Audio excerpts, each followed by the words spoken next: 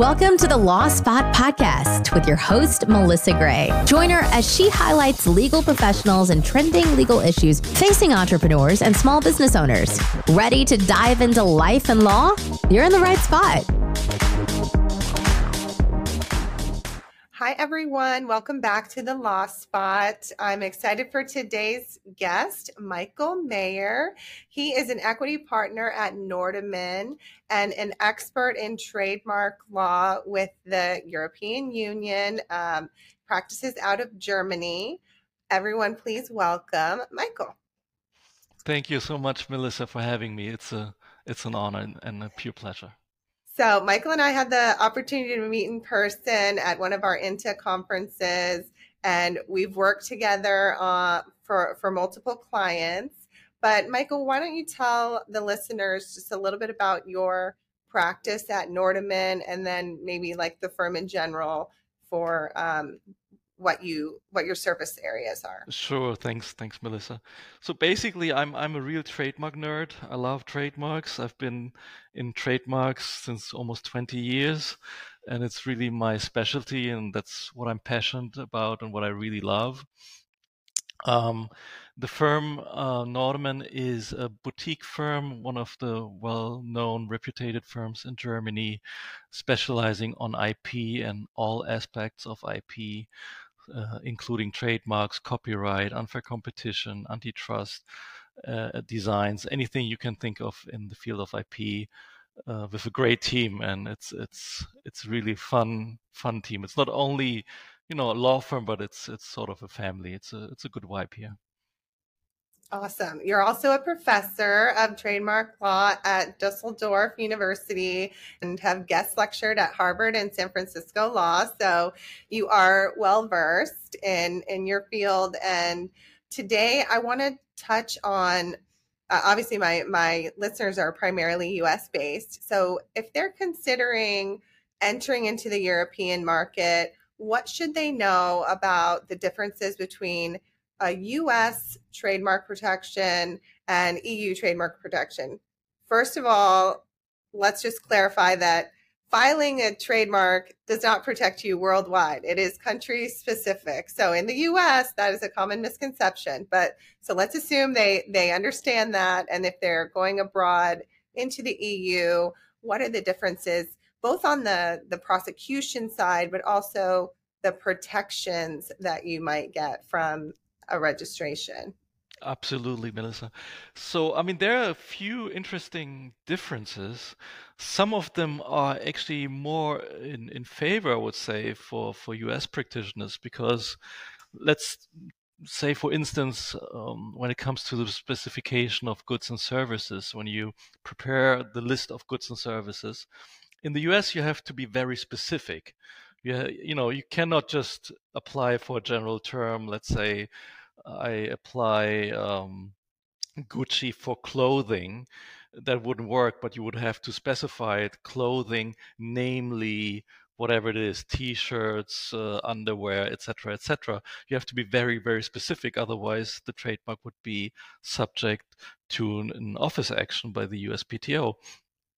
Unlike in the EU, where you can actually claim very broad and general terms, which means they will give you very broad protection. And that's very interesting. And I always compare trademark law with a chess game. It's a very strategic field of law. Yes. And you have to think very strategically. And it could, in some cases, make sense to file very broadly, because then you can claim a monopoly on those terms, which leads me to the next point, which is the intent of use.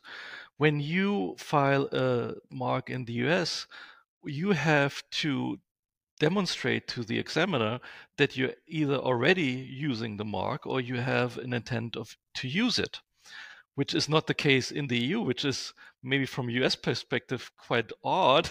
But in fact, you can file a trademark in the EU without having, at least you don't have to prove it, any intention to use the mark, which would allow you And then I come back to the point I just mentioned before.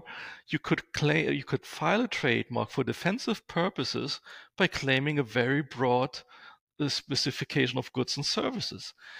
And which leads me to the next point, which is the period of non-use. So in the EU, you don't have to use your mark for a period of 5 years. And the background to that is that the legislator basically wants to provide the trademark owner with enough time to get going, to develop its product, to bring it on the market, etc., which indeed will take some time. And therefore, you have a period of 5 years where you don't have to have any use of the mark, but nevertheless, you are entitled to enforce your mark, which also from a US perspective might be a very strange thought. And then the last thing, and that's a very general point, is US has a common law system, which is not the case in the EU, at least not in every member state of the EU. There might be some exceptions like Ireland, formerly UK, obviously, and I think also Malta. But in most of the cases, you don't have the common law system, which means that pure use will not provide you with any protection. And many times clients will come and say, but we used the mark. They cannot challenge us. We have started use before them. But in the EU, the only thing that really counts is the pure priority date in the register and not the use of your mark. That seems very harsh compared to the US system. But obviously, that's one of the main points and why registration is so important if you're considering entering into the EU. So maybe describe the filing options for listeners. The EU obviously is a 27 countries that have band together to allow a single filing. But when is that appropriate versus maybe, say, going to that individual country and filing there, on a one-off basis, as opposed to encompassing all of them at the EU TM? Yeah, absolutely. I mean, basically, you have 3 different options in order to obtain trademark protection in the EU.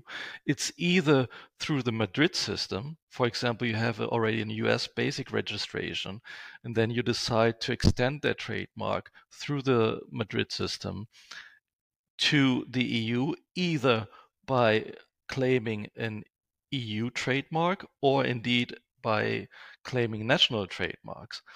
And the reason for doing one or the other heavily depends, in fact, on your trademark clearance. So first of all, I mean, obviously, Melissa, before filing any trademark, it's recommendable to proceed with a trademark clearance search, at least to do a superficial knockout search, just to to be more or less on the safe side that there are no obstacles out there. And it could be that that there might be an earlier conflicting trademark in Spain. And if you file an EU trademark, and I think that's important for the listeners to know, any earlier trademark of the member states could be opposed to the EU trademark. So that means there are a lot of relative grounds which can be used against the filing of an EU application. So there could be an earlier German trademark, an earlier Spanish trademark, earlier Italian trademark, and so on. So from that perspective, it could make sense to rather fill the gaps where are no earlier rights by filing nationally instead of filing an EU TM. On the other hand, well, let me continue that aspect. The other problem with the EU trademark is that when the examiner or the office checks the trademark application for absolute grounds, obviously all the languages of the EU will be considered. and there might be a lot of reasons why an EU application will be refused based on absolute grounds, whereas on a national basis there might be less grounds. And then the last point, also interesting, is when it comes to use. When you have to provide proof of use of an EUTM, you have to show that the mark was used, well, at least in a significant portion of the EU, which can be sometimes difficult.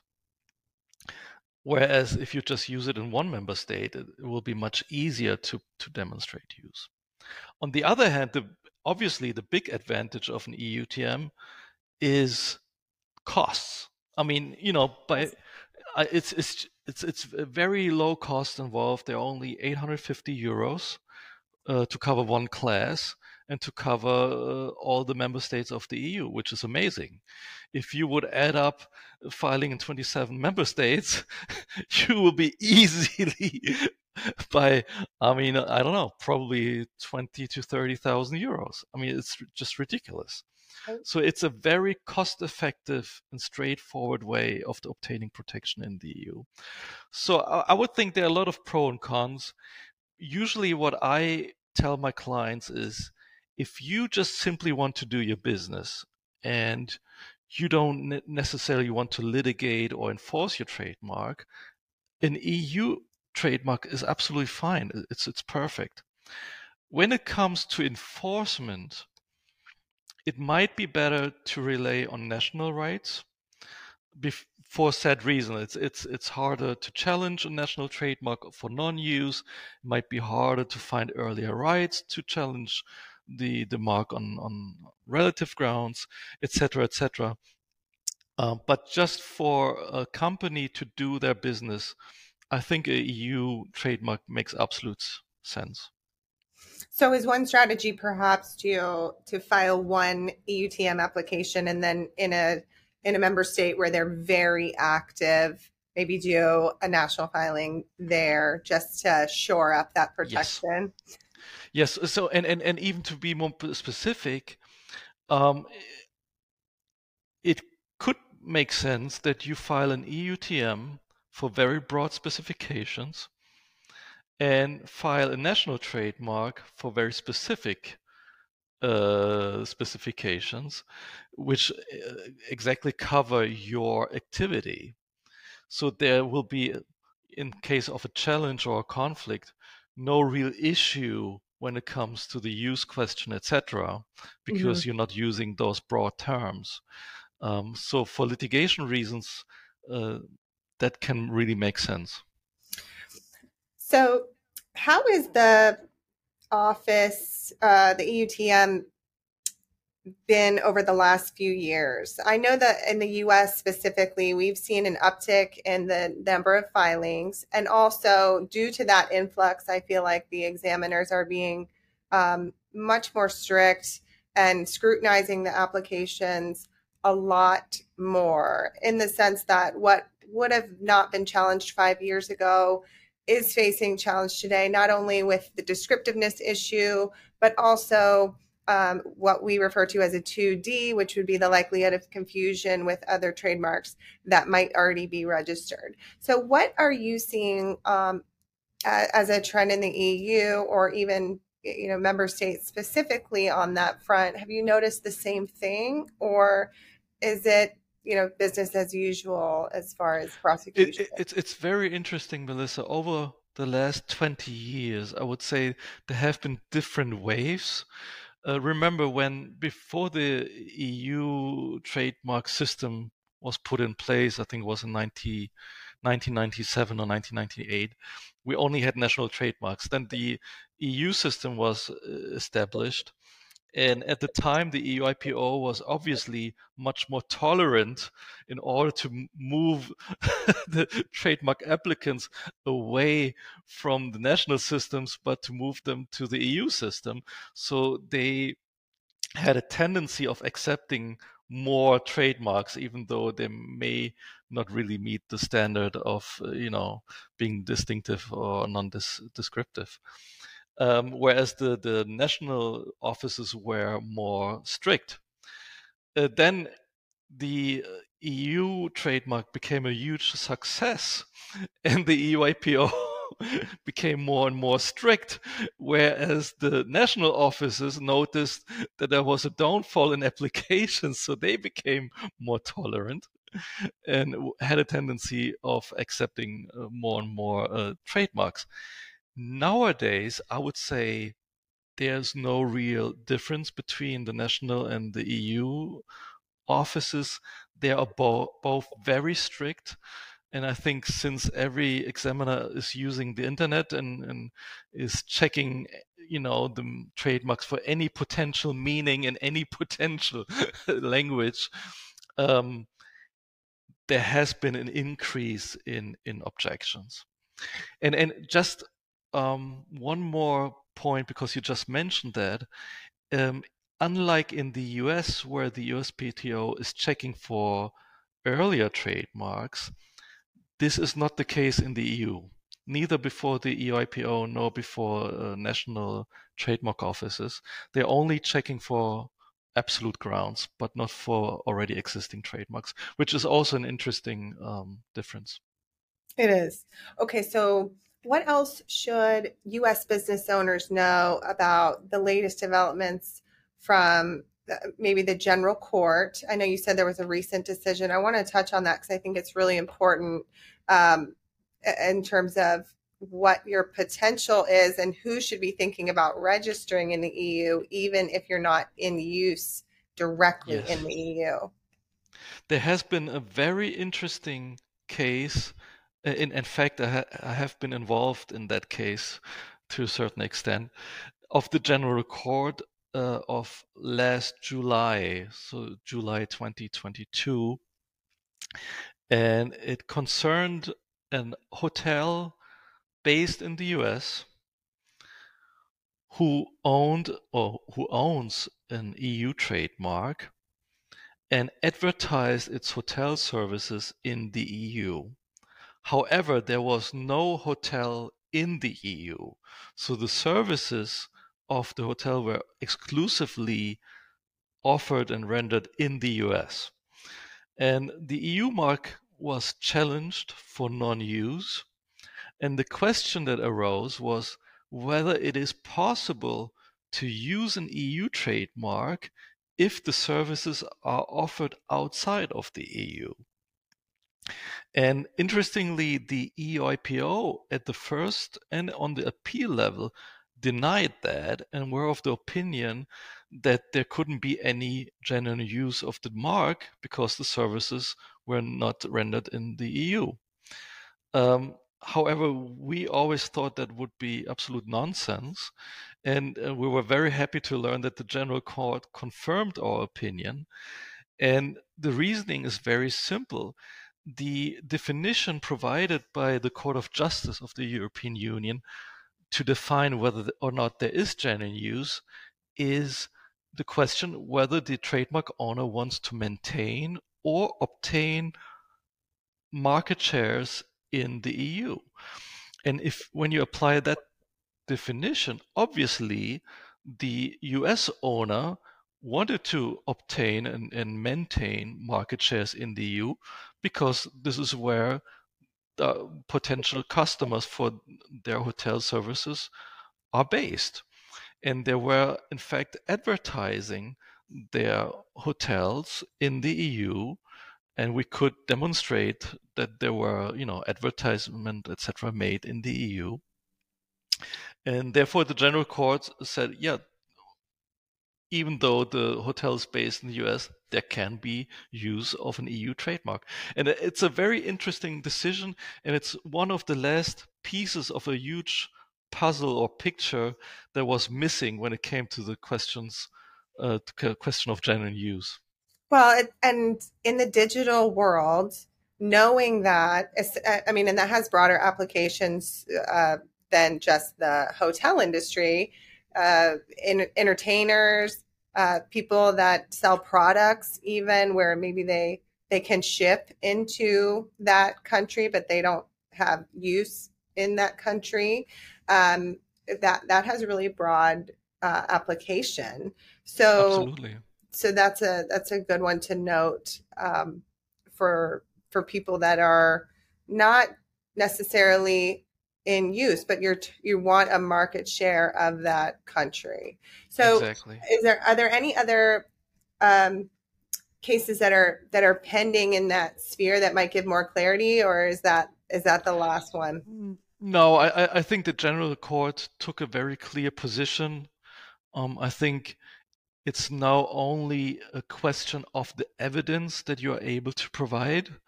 And then, the office or the examiner in charge will have to determine whether the amount of evidence that you are, submitting to the office is sufficient to demonstrate that you were advertising your hotel or other services which outside of the EU in the EU. And I think that might be something trademark owners have to think about, how they can actually secure evidence in that respect, because it's might be not that easy. I mean, you can provide invoices, you can show we have invested so much money in advertising, which is a good thing. You can maybe secure analytics of websites, how many visitors from the EU who are visiting your website, maybe also how many customers coming from the EU stayed in your hotel, but I think you have to think about how you can secure such evidence so that in case of a challenge, you're able to provide such evidence to the office. And in that particular case, they had a registration, but let's say hypothetically this hotel did not, but somebody in the EU filed for and obtained a registration. I mean, that is the risk if you are targeting customers in that area. Exactly. Where you are not able to. Exactly. And that is one of the arguments why I always thought, of course, that must be used, because otherwise someone wouldn't, let's say Hilton, let's assume there wouldn't be any Hilton hotel in the EU, and someone would, come in the EU and register Hilton for hotel services. They would be completely blocked. I mean, it just doesn't make any sense. Right.